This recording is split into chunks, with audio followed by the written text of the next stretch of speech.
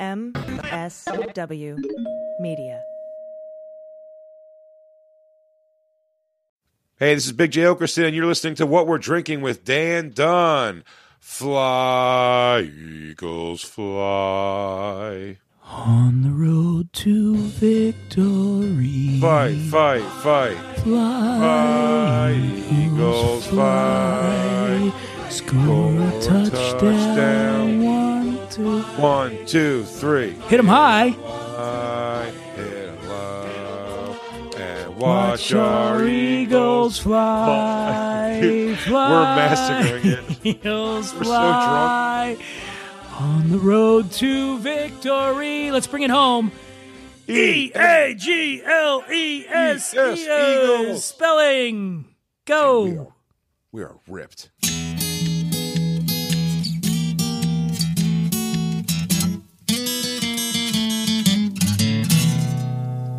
Well, pour yourself a glass, sit for a spill. It's time to have some fun. Let's do a little thinking, some picking and a drinking. But this is what we're drinking with Dan Dunn.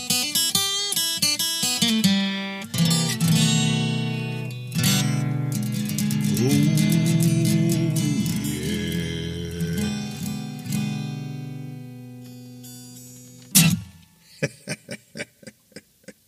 Welcome to the show, my friends.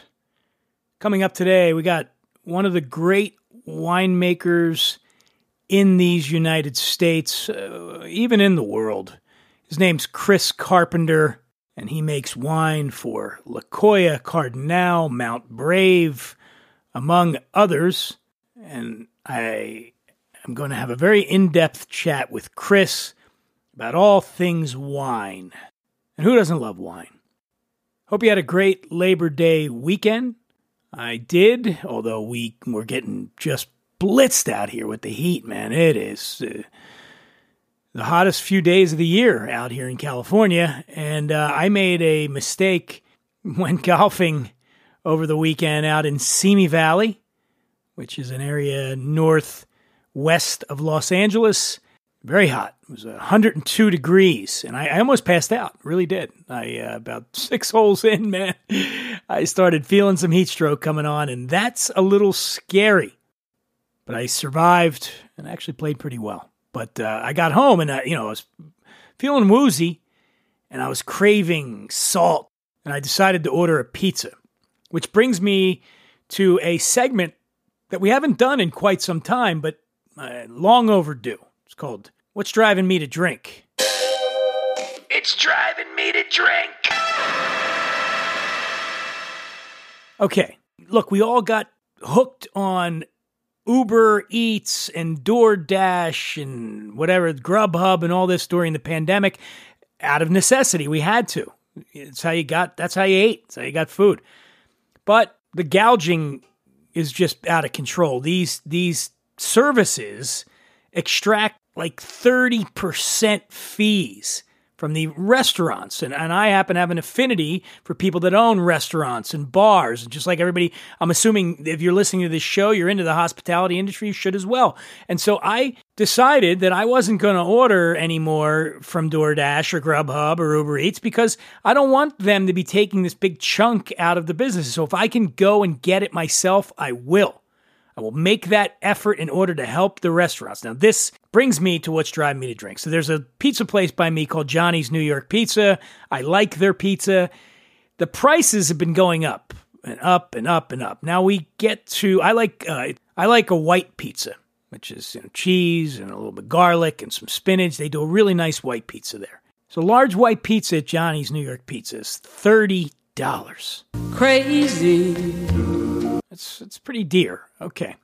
Now, if I order that through a delivery service, they're going to tack on a delivery fee and a convenience fee. I don't know what the fuck the difference is between delivery fee and the fee, but it's 2 different fees. Then they got the tip. Then they got the service charge. So that $30 pizza becomes $45 to $50, and that's not an exaggeration. And of that extra money, let's say we'll go with Grubhub. Grubhub is taking all of that extra money, and the delivery person gets it too. And then they're also taking about 30% off that $30 pizza.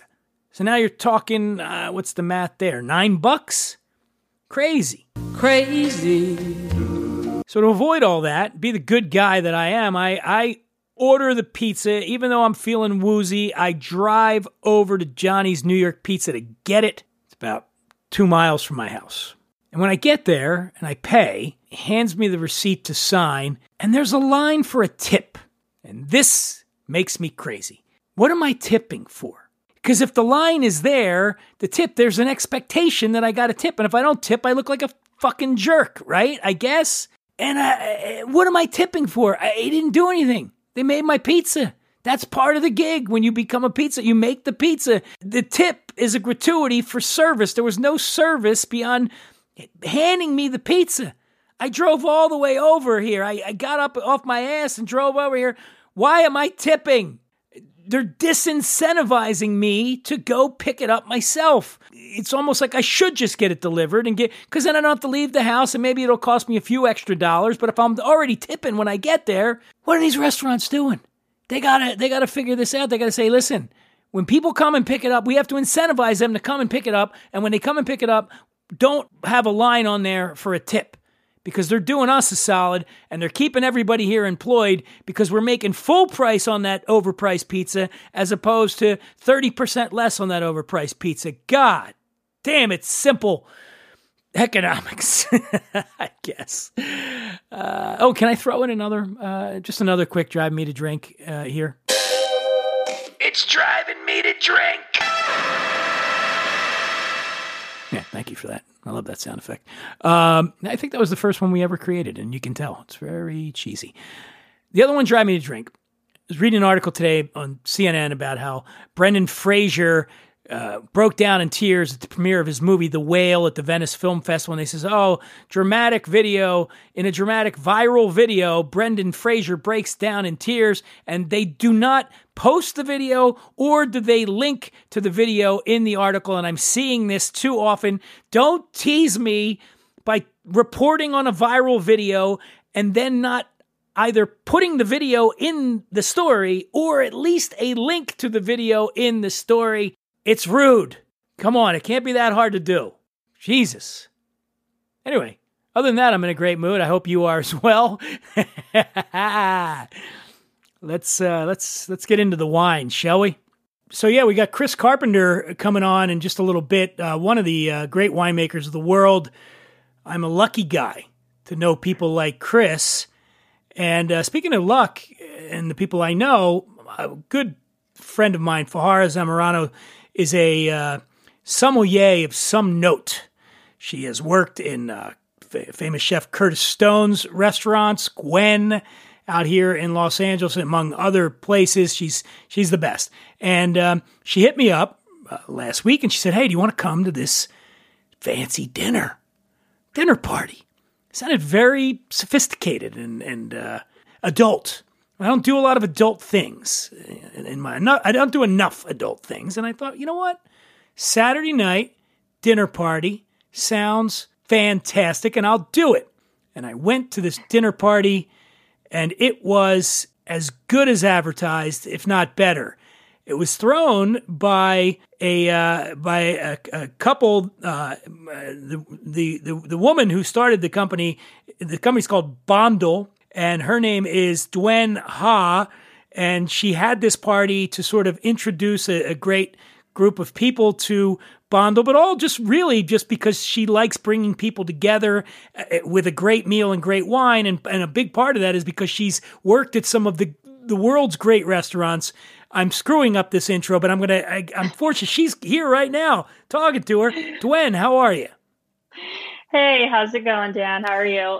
You're not here. We're talking over Zoom. Thank you again for a wonderful evening. And now I know I botched that, but Bondel is the name of your company, and Bondel does what?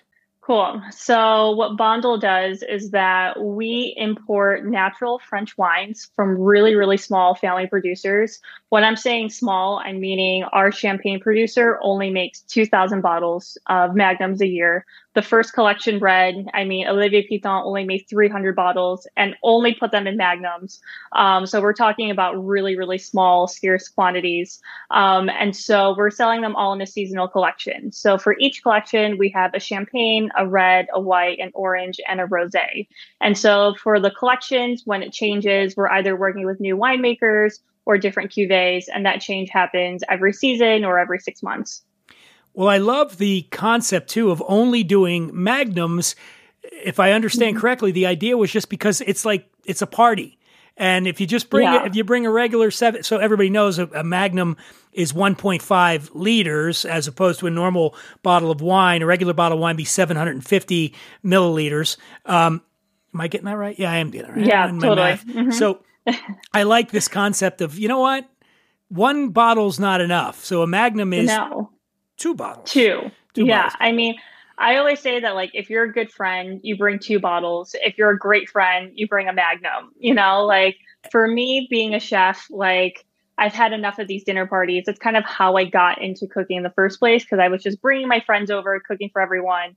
And it was very obvious that 1 bottle wasn't enough. And so then if people are bringing 2, they'll bring 2 different bottles. But then that 1 bottle, everyone's getting kind of a sip of it. So why not just always have a magnum, and every day is just kind of like a celebration.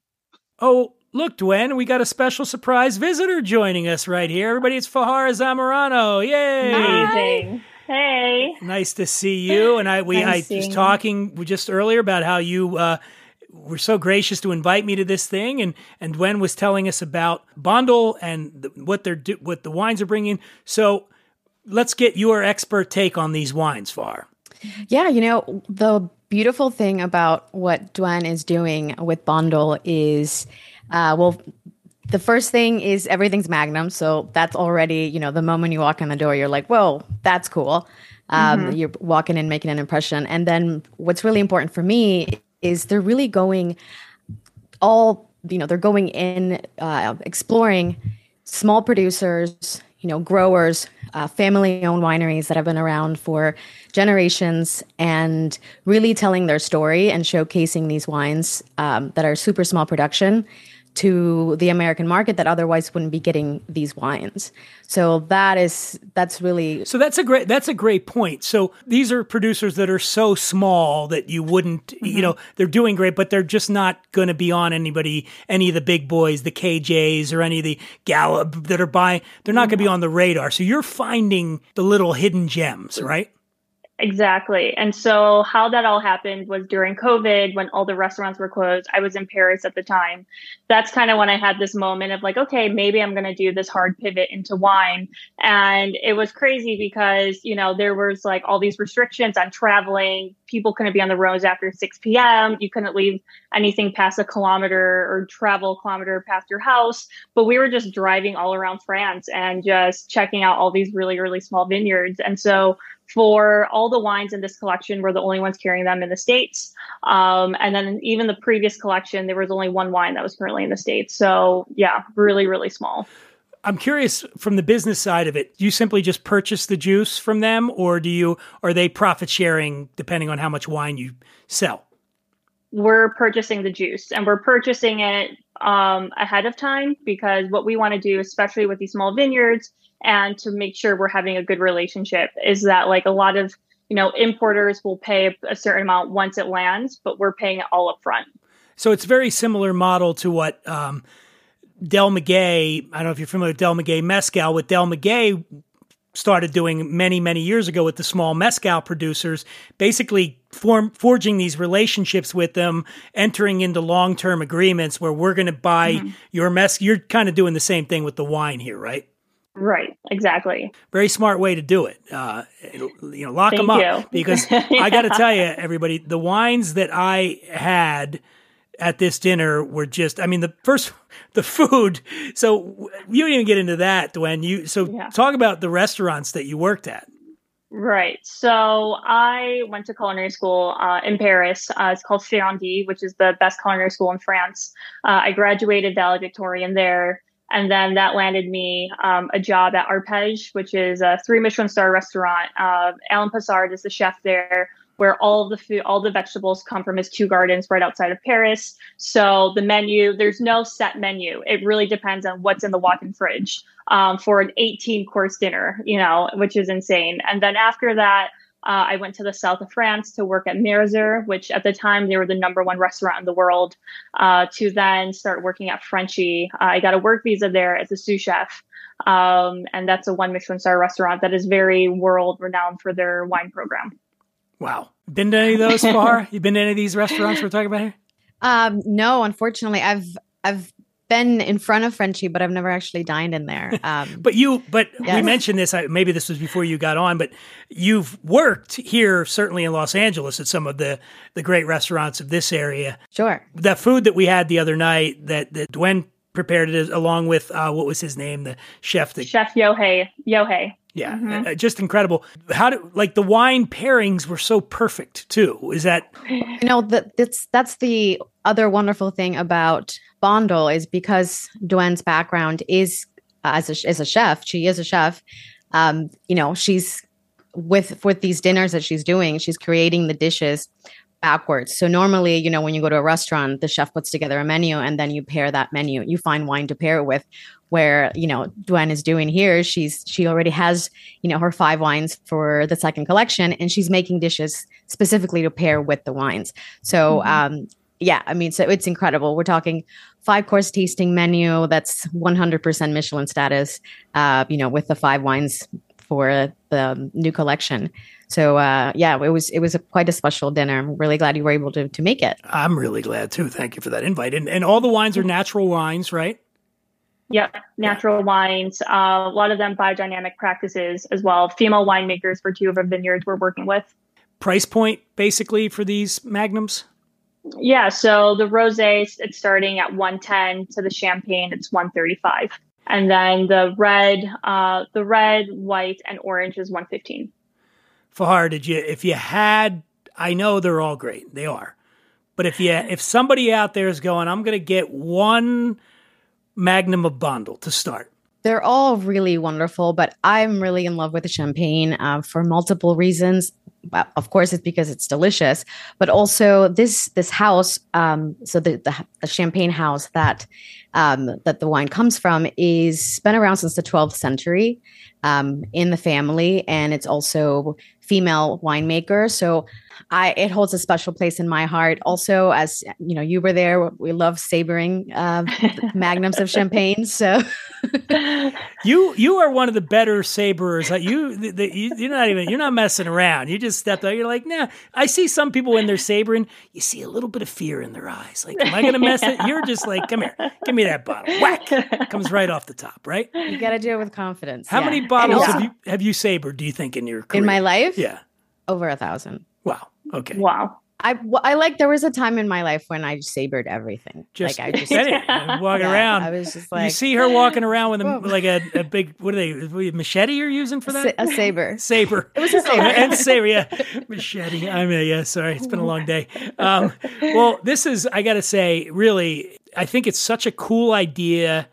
And anybody out there that likes wine, just the world today, it's just rare, it seems to me, to find undiscovered things like this because the internet, everybody, even the coolest stuff gets ruined because somebody writes about it, and it's probably happening right now. They're going to be like, Bondel, let's go get it. Make sure you get those contracts signed, Dwayne. Quick, lock them up. Definitely. But go to Bondel. It's Bondle, and I really can't recommend it more highly.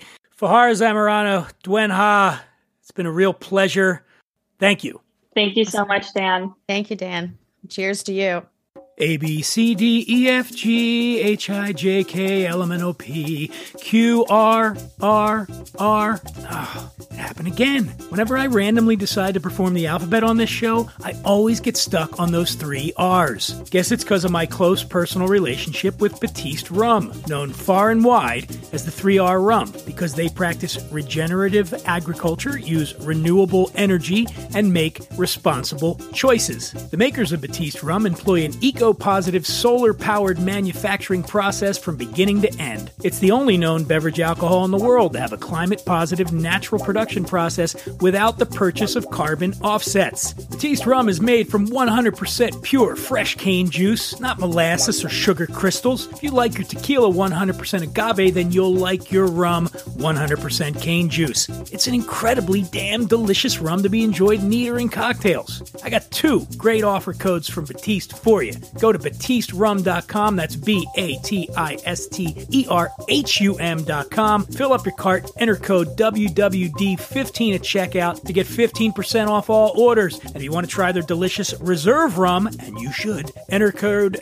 RESERVE to get 20% off. Folks, Batiste rum is proof that great taste with true sustainability is not a goal for tomorrow, but a reality today. And that is as simple as ABC.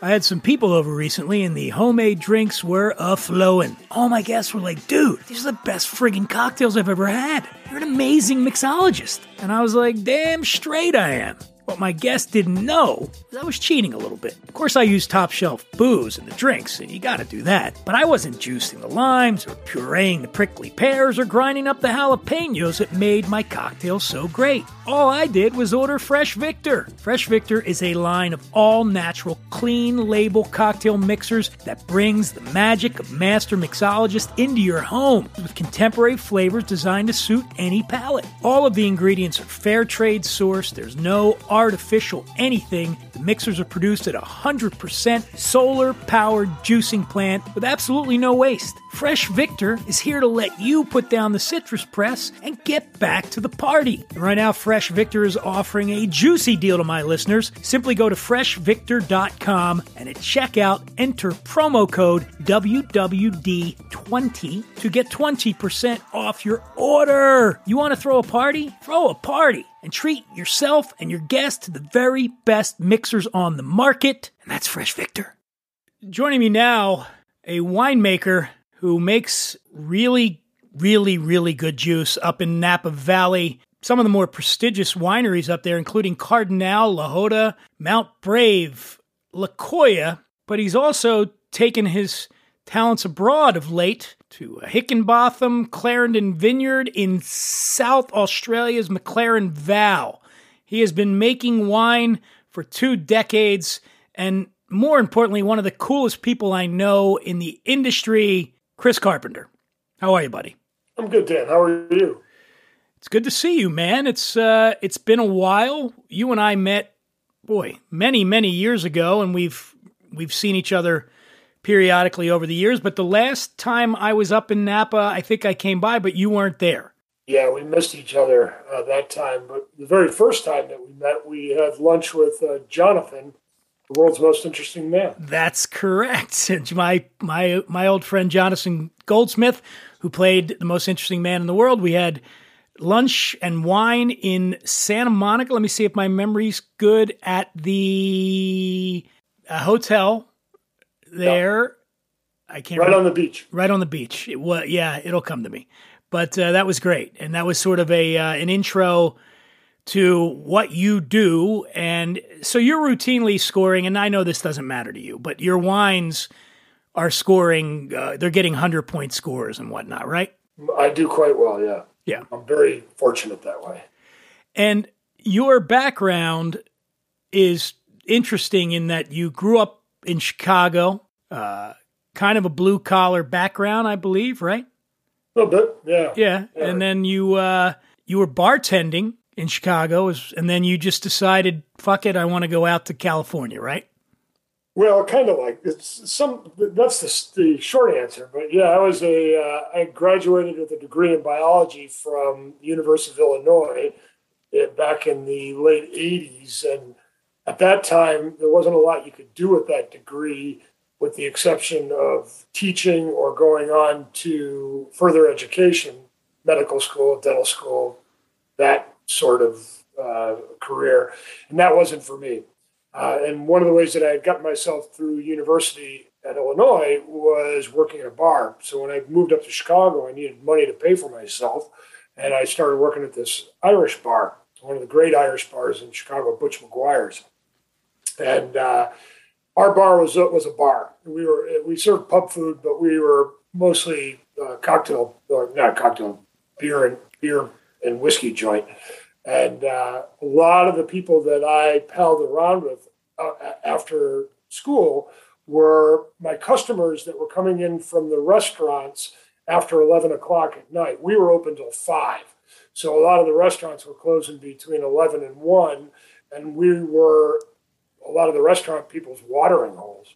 And those people became my pals. You know, I'd throw a couple of Guinness across the bar for them, and then I'd go into their respective restaurants, and I'd get a few entrees and some love at the table, and we became friends and started exploring food and wine. And in a city like Chicago, it's not a hard thing to do. You know, there's a lot of culinary greatness there, and a couple of my buddies were 2 or 3 years ahead of us knowledge-wise on wine, and they started turning us on to really great wines, and we started moving away from the bottles of Chianti and the basket bottles to a little bit more refined of a palate. And I also ended up working during the day in medical products. I had gotten my MBA. I was doing pretty well in that field, and the next step for me was moving into a more traditional marketing role in the city of Indianapolis, which I wasn't ready for. I was living a very cosmopolitan life in Chicago. Indy is a great city if you're getting ready to settle down, and I wasn't. So it forced me to reflect on what I was doing and where I was going. And a lot of my pals from school lived in California at the time. So I took a walkabout out this way, and I started down in San Diego and couch surfed my way up to the Bay Area. It took about 3 weeks, and the last place that we visited was Napa, and I put 2 and 2 together. Napa and winemaking were all those things that I had been kind of circling around, but I hadn't really yet articulated. What I knew was that I wanted to somehow stay involved in the restaurant business. I didn't want to work in a restaurant the rest of my life, but I wanted to be involved in that energy and the idea of making people happy. And wine is intimately involved in the restaurant industry. I wanted to get back to a science-oriented career where I wasn't relaying the science of somebody else's discoveries, that I was actually engaged in scientific thought and process. And winemaking has a tremendous amount of that. No, Chris, just for frame of reference here, when is this? What year is this? And how old are you? This is 92 that I took the walkabout. And you're in your 20s at this point, I guess, right? Yeah. Yeah, and that was part of it too. I was probably 28. 30 was knocking on the door. I had a wife not a wife at the time, I had a girlfriend that was wanting to take the next step and get married and have kids. And, all those big heady decisions were upon me. And I wanted to make a move before I had kids, before I was,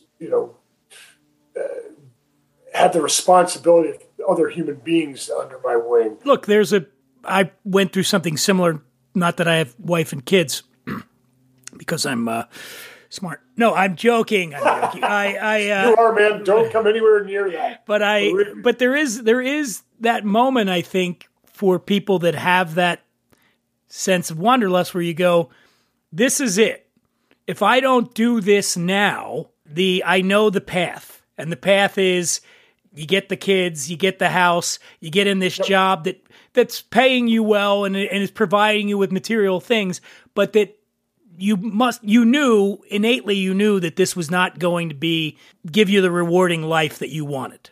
No, that's exactly what it was. The company that I worked for was a great company and a great product, and the career that I could have gone on would have been a good career, but it wasn't. I wouldn't have woken. I was selling blood and urine analyzers during the day. They were good products, but I didn't wake up in the morning going, man, I can't wait to sell the next urine analyzer to like when someone drinks a glass of Cardinal and they say to you, man, this is the greatest wine I ever had. That's got to be a good feeling. But when a doctor says, you know what, the piss I sampled today could not have done it without you, Chris. You're like, God damn it, look at me. But then, I will say, to the defense of that career, that was what doctors said to me. But that didn't turn me on because I wasn't creating it. So the other part of what I was looking for was to do something creative. I had left the Irish bar. I'd moved to a music club in Chicago called Shuba's. And it was one of those places that, it's not only musicians hanging out, but artists were hanging out there, actors, people in the advertising world. There was a whole creative vibe there. And that was really turning me on. Much like your Hunter S. Thompson kind of inspiration. Sure. This was my inspiration at the time. And winemaking, taking a trip up to Napa at the tail end of that walkabout was what turned the page for me, because it combines all those things.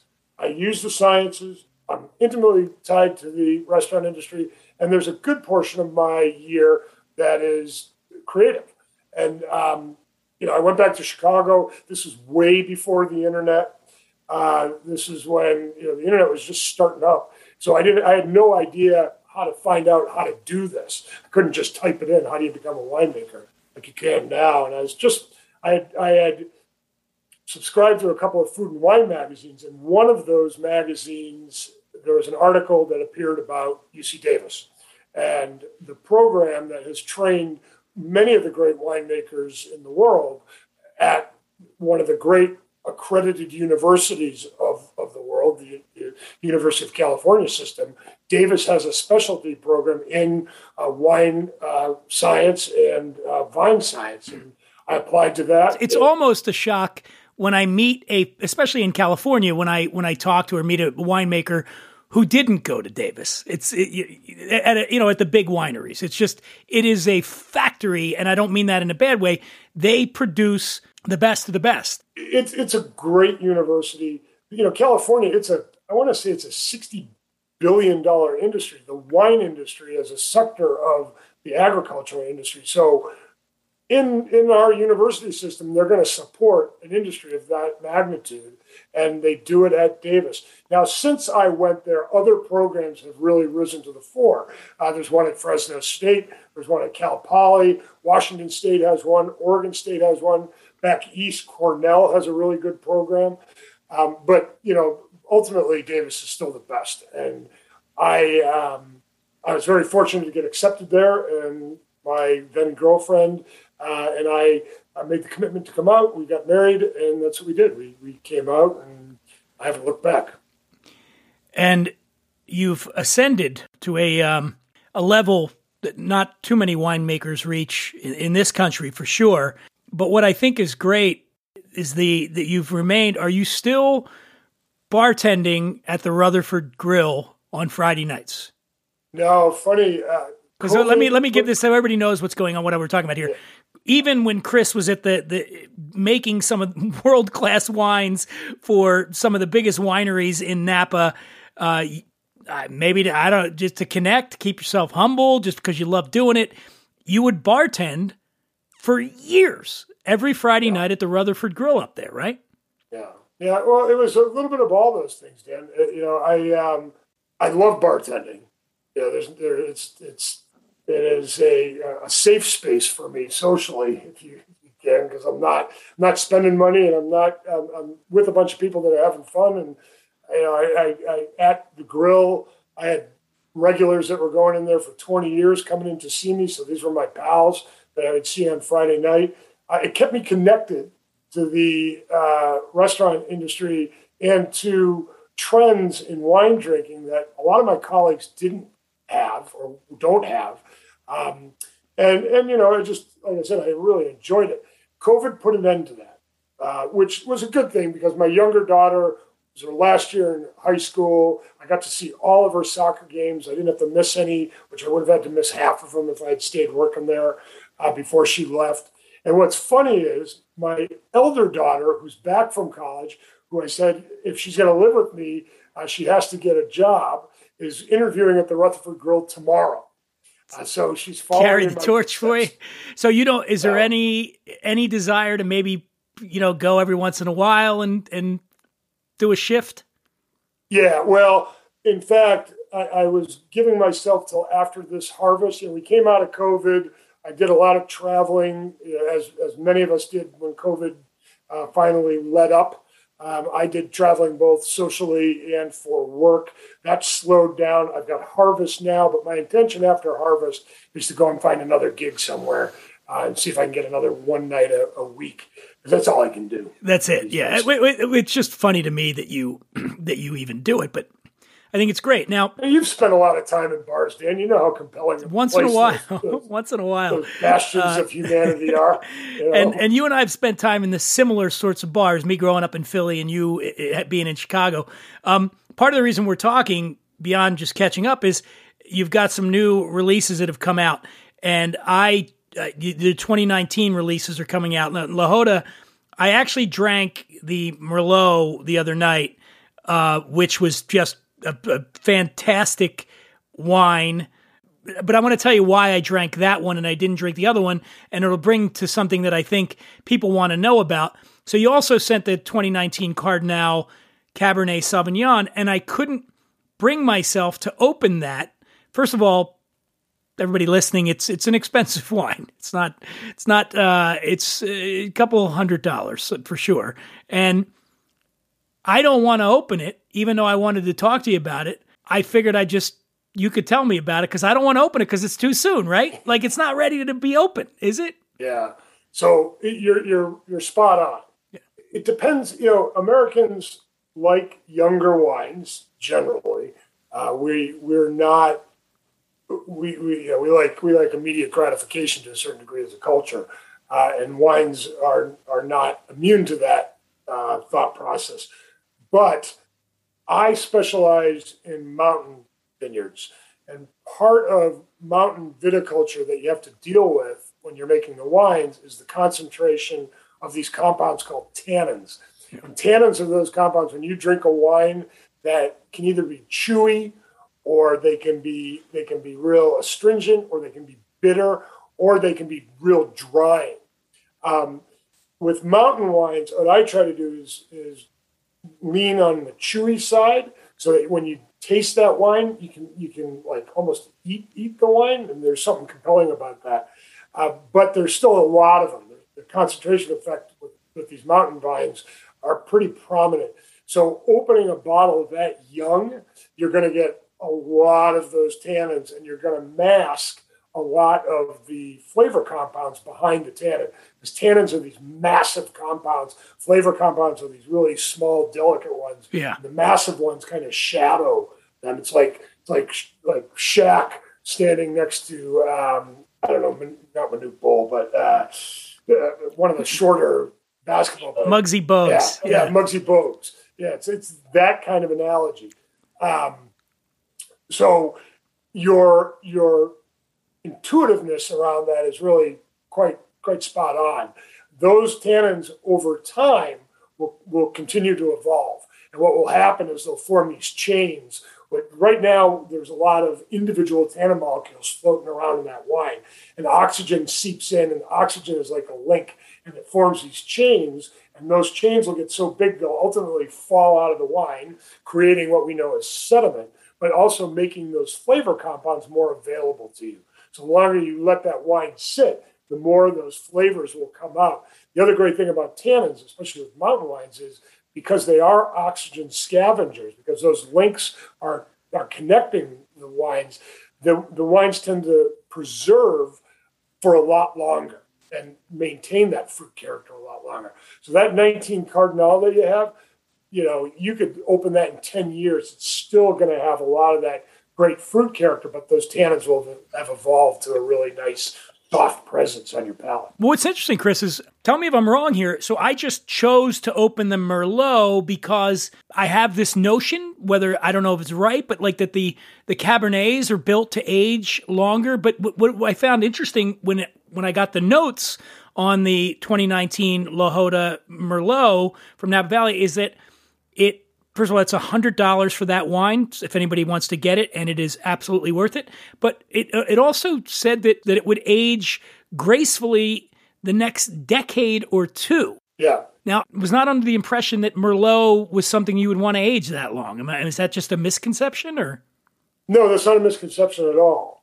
In fact, it's those tannins that I talked about with Cabernet. Cabernet has a greater concentration generally of the 5 main Bordeaux varieties. And those 5 main varieties are Cabernet, Cabernet Franc, Petit Verdot, Malbec, and Merlot. Malbec and Merlot typically have the lowest concentration of those tannins, except in the mountains. So that wine that you had was a mountain Merlot. So the terroir is what is making that an ageable, that making that wine. Okay, got it. That's exactly right. And another interesting thing too, with the Merlot, I noticed that part of the blend, so it's almost 82% Merlot, and then you got some Petit Verdot in there, but you've got Tannat in there. Now, yeah. I was not familiar with this grape until I wrote my book, American Wino, and I encountered it a lot in Texas. They were growing it in Texas. Now, where is this grape native to, and what does it do? Why is it in the blend? Yeah, good question. I just learned something today. I didn't know they grew a lot of Tannat in Texas. In Hill Country, which is just below Austin, Texas, which I didn't know this either when I did it. Beyond Napa, Sonoma, wine tourism-wise, it's the second most visited place in the United States. Yeah, I don't doubt it. I mean, they're doing a really great job. I mean, they're in Texas, so they do everything big, and I don't doubt that they're positioning that region as such. Tannat, so a little background on Tannat in general, and then how I encountered it. Tannat is grown in the southern part of Bordeaux. And the thing about Tannat is that it has incredible color. It's got, remember we were talking about tannin? It has a tremendous amount of tannin because it's got an extra seed in the berry. And a lot of those tannins come from that seed. And it's got a great weight to it. So what the Bordelais do, when they have a really light vintage, they'll sneak some Tannat into their cabs. They won't tell a lot of people about it, but they'll sneak a little Tannat in, which helps build the structure of those wines, helps build the concentration of those wines and the color of those wines. It's a typical technique that the Bordelais have utilized for centuries. I got turned on to it because much like what Argentina has done with Malbec, Uruguay has done with Tannat. They've adopted that variety as the variety of choice for that particular area. And I was down in Uruguay, 10 years ago, and I was jumping from winery to winery, and I was tasting all these different Tannats, and I really enjoyed them. And there was one guy who I ran into who had just finished, like 2 years before that, an internship in California. And he brought a lot of the sensibility of California winemaking back to Uruguay and was producing Tannat in a California style. If you're not careful with Tannat, it can be this massive, like overblown tanning thing that you can't get at. But what he was doing was he was ripening it a little bit more to create these really compelling, delicious wines. And I came back and I oversee the vineyards in Napa that we make the wines from. And I snuck 6 rows of Tannat into one of my vineyards, and it makes a great addition to that Merlot because, again, Merlot doesn't have that same kind of structural component. Merlot's a little bit more plush.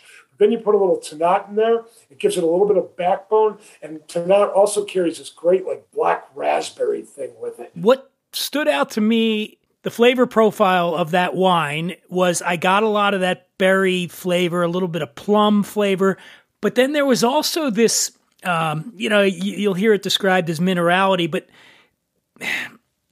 almost to me like clay, not clay, but like a metallic. And I don't mean that in a bad way, but there was this. No. There's something. Is my right on that? What you're describing is Howell Mountain. You just described Howell Mountain to a T. Those soils have a tremendous amount of iron in them. And that minerality comes through in how that area expresses itself. So the other thing about the mountains that's very different than the valley floor is, if you're a master sommelier and you go through your whole training, one of the ways that you distinguish European wines, typically from New World wines, particularly American wines, is minerality, which is that undescribable factor that you were just trying to describe. It's a real difficult thing to nail, but once you perceive it, there's no getting away from it. In Napa, it's really hard to find that on the valley floor. Up in the mountains, it's ubiquitous. It is part of what distinguishes mountain wines from the valley floor is that sense of mineral, that iron, that wet shale after a rainstorm kind of aromatic, that spice. It's all that's about it. that. Yeah, that's exactly what I was getting. It's funny you bring up the master sommelier. So what Chris was talking about is, they have to, part of the test, they have to identify, down to like, the patch of grass where it was. They have to identify down to the village where this wine came from. But how good are you at that? Can you, if somebody laid out 10 wines in front of you, would you give yourself a better than odds on chance of being able to identify at least the region where it came from? Yeah, I might be able to get 6 or 7 out of 10, whereas a master somm will get 9 out of 10. I'm not. Some of that coursework that they're studying, and like you said, the patch of grass. I don't need to know that. Unless I'm making the wine from there, or I have a passion about that particular area or grape. They have to know 30 different areas, and they have to know it like the back of their hand.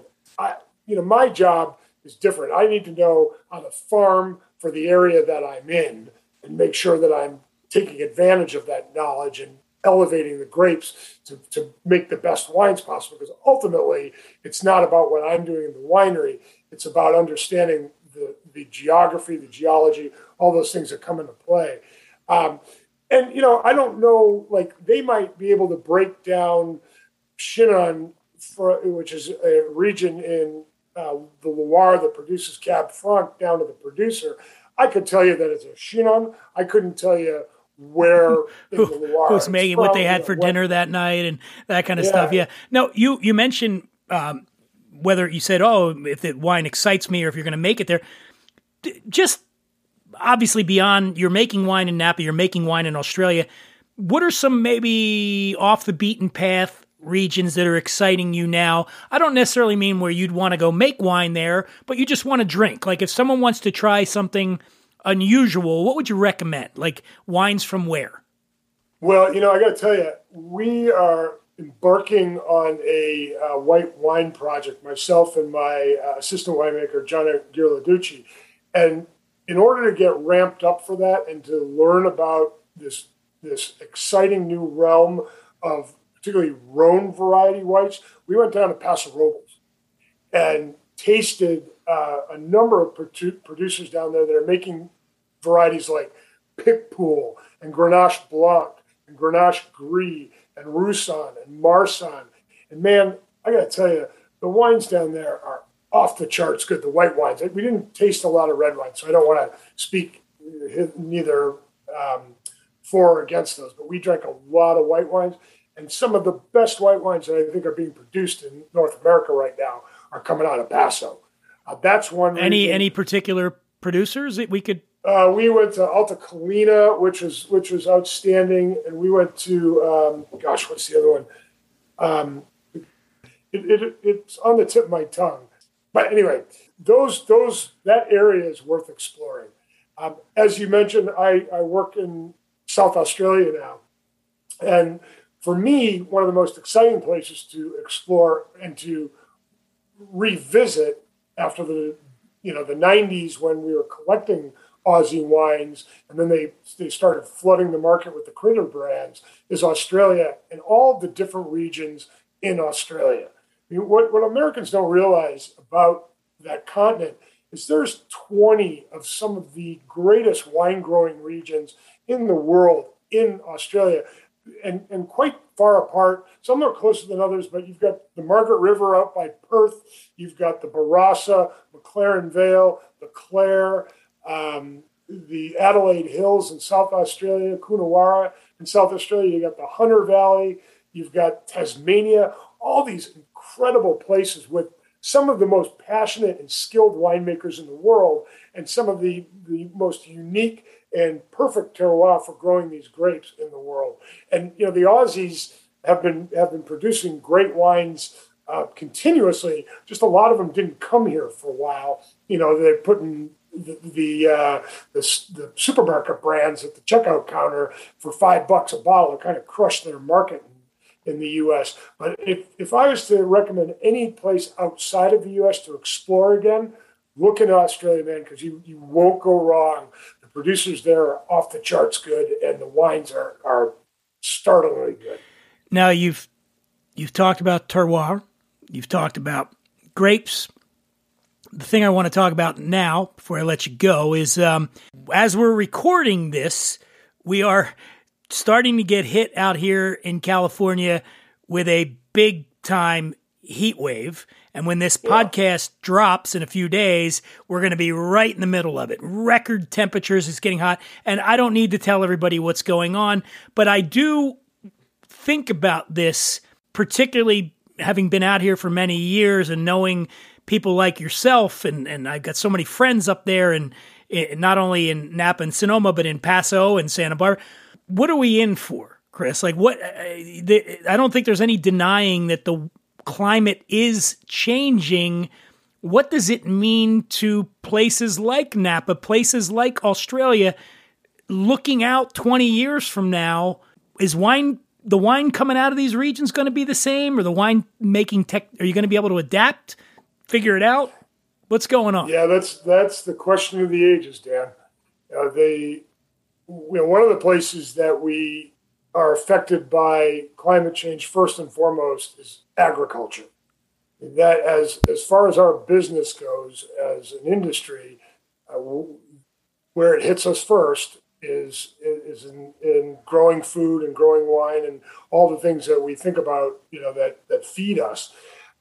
So a lot of our decision making now is based on where we think climate change is going, how we think we can affect change along the lines of water usage, heat units and the accumulation of those heat units, and how it changes what we can grow in any one place. Will Cabernet be a viable variety in Napa in 30 years? I don't know. What I can tell you is you look at examples like the Okanagan Valley in British Columbia. So when I got into the business, the Okanagan Valley is this wonderful spot for growing ice wine.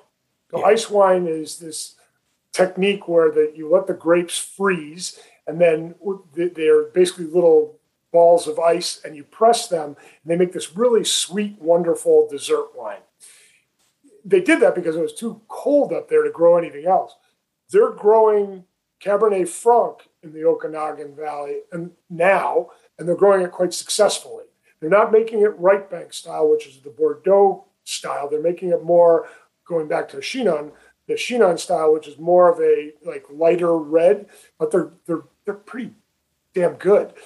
So those kind of decisions and where we're going as an industry, every one of us in this world is trying to think where we're going to be in 20 years and how are we going to get there, and what can we do to slow the process down?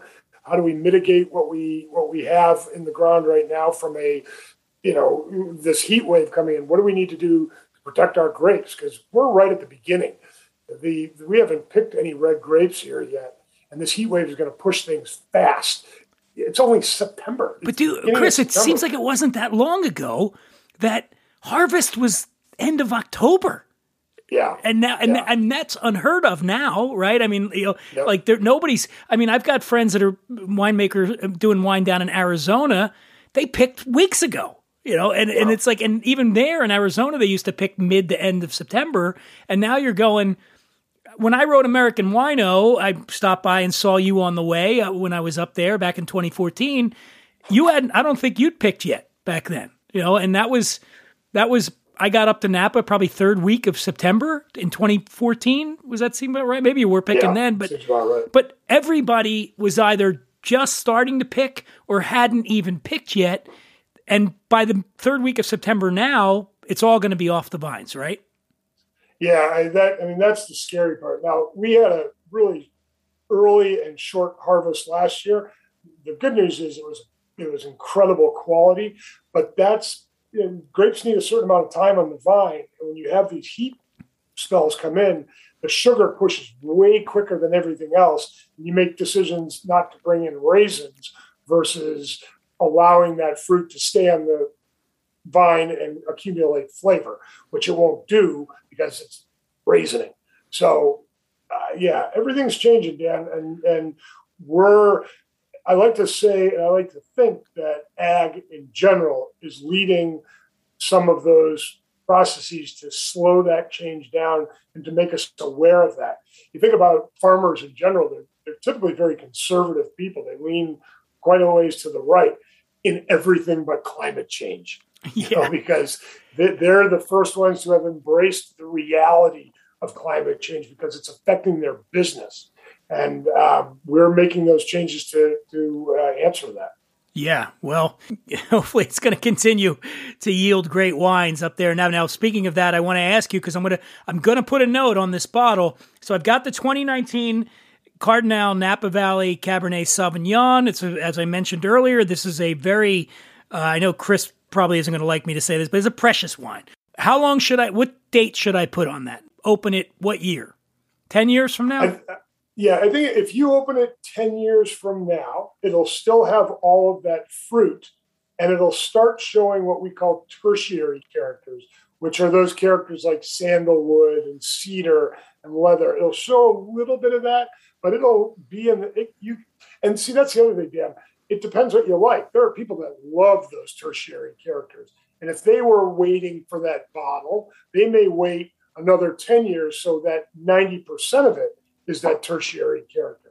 But if you wait 10, a lot of those tannins will be resolved and you'll still get that fruit character in it. And it'll be a lot more lush on your palate than what it is now, which is much more structured. Again, not a bad thing if you're into that. But if you're into more of that lush character, you got to wait a little bit. And then you've also got I've got a bottle of the Mount Brave 2019 Cabernet Sauvignon, which you make up on in Mount Veeder. Same thing. About the same thing, yeah. In terms of aging that, because I've got I gotta hit you up, Chris, because I have some of your I have Cardinal, I've got La Jolla, I've got Mount Brave in my various wine fridges here, and I'm just thinking to myself I should probably go take a look because some of them are probably getting up close to 10 years or more. The thing about the Mount Brave, what I try to do with the Mount Brave Cabernet and the La Jolla Cabernet, because I make La Jolla, which is a full-on mountain 100% Cabernet that is meant for the collector, first and foremost, at $350 a bottle. These are collectors that are buying these wines. With Mount Brave and La Jolla, what I'm thinking about is, okay, how can I present a mountain wine with all of the concentration, all the nuance, the floral characters, the brightness, the acid of a mountain wine without a tremendous amount of tannins to the restaurant environment. Because restaurateurs, if they buy a recently released La Jolla, those are babies. It's a tragedy when you open those, as young as first year out. Whereas Mount Brave and La Jolla, you can open those down. If you give them a little decant time, give them a couple hours in the decanter, they're going to be fine. And that's what happens at a lot of in the restaurant environments. Those guys will decant them. They'll put them through a Venturi, which is one of the very few wine gadgets that actually works, that you can, move a little oxygen into them. And those wines do quite well, tableside young, in a restaurant environment. So that's what you should be looking at. I'm going to have to go through because there's two things that scare me about wines that Carnies? A lot of things scare me, but in relation to wine and cellaring wine, holding on to wine. One is I hold on to a wine and something's happening. I'm on a boat, I'm on a cruise, and the ship's going down, and I'm like, God damn it! Why didn't I open that Cardinal? Yeah, right. So it's gonna be I'm losing it. So one is that I held on to it, and something happens, and I never get to drink them.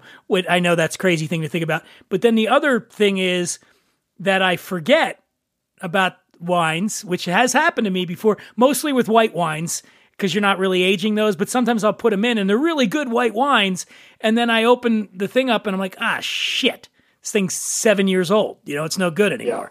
So is that I let it sit too long, particularly a prestige wine, so I guess the note would be that you just got to stay on top of it, right? And sort of make little notes about, all right, I should be thinking about this, opening this thing. Like I'm not joking you. I'm going to put a note in my calendar, which is very optimistic because the lifestyle I lead, to think that I'll still be around in 10 years, Chris, to drink these wines is very optimistic. But I am going to put a note in my calendar that says, okay, take a look at those wines in 2029, I guess it would be, right? Yeah, well, so, what a lot of our collectors do, not all of us can afford that, but a lot of our collectors will buy, let's say, a 6-pack of each one of the wines, and they'll open it, that 6-pack will arrive at their door. They'll open up a bottle that night. They'll get a sense of it, and then they've got 5 bottles. Maybe the next bottle they'll open 2 or 3 years down the line, and they can see how it's aging.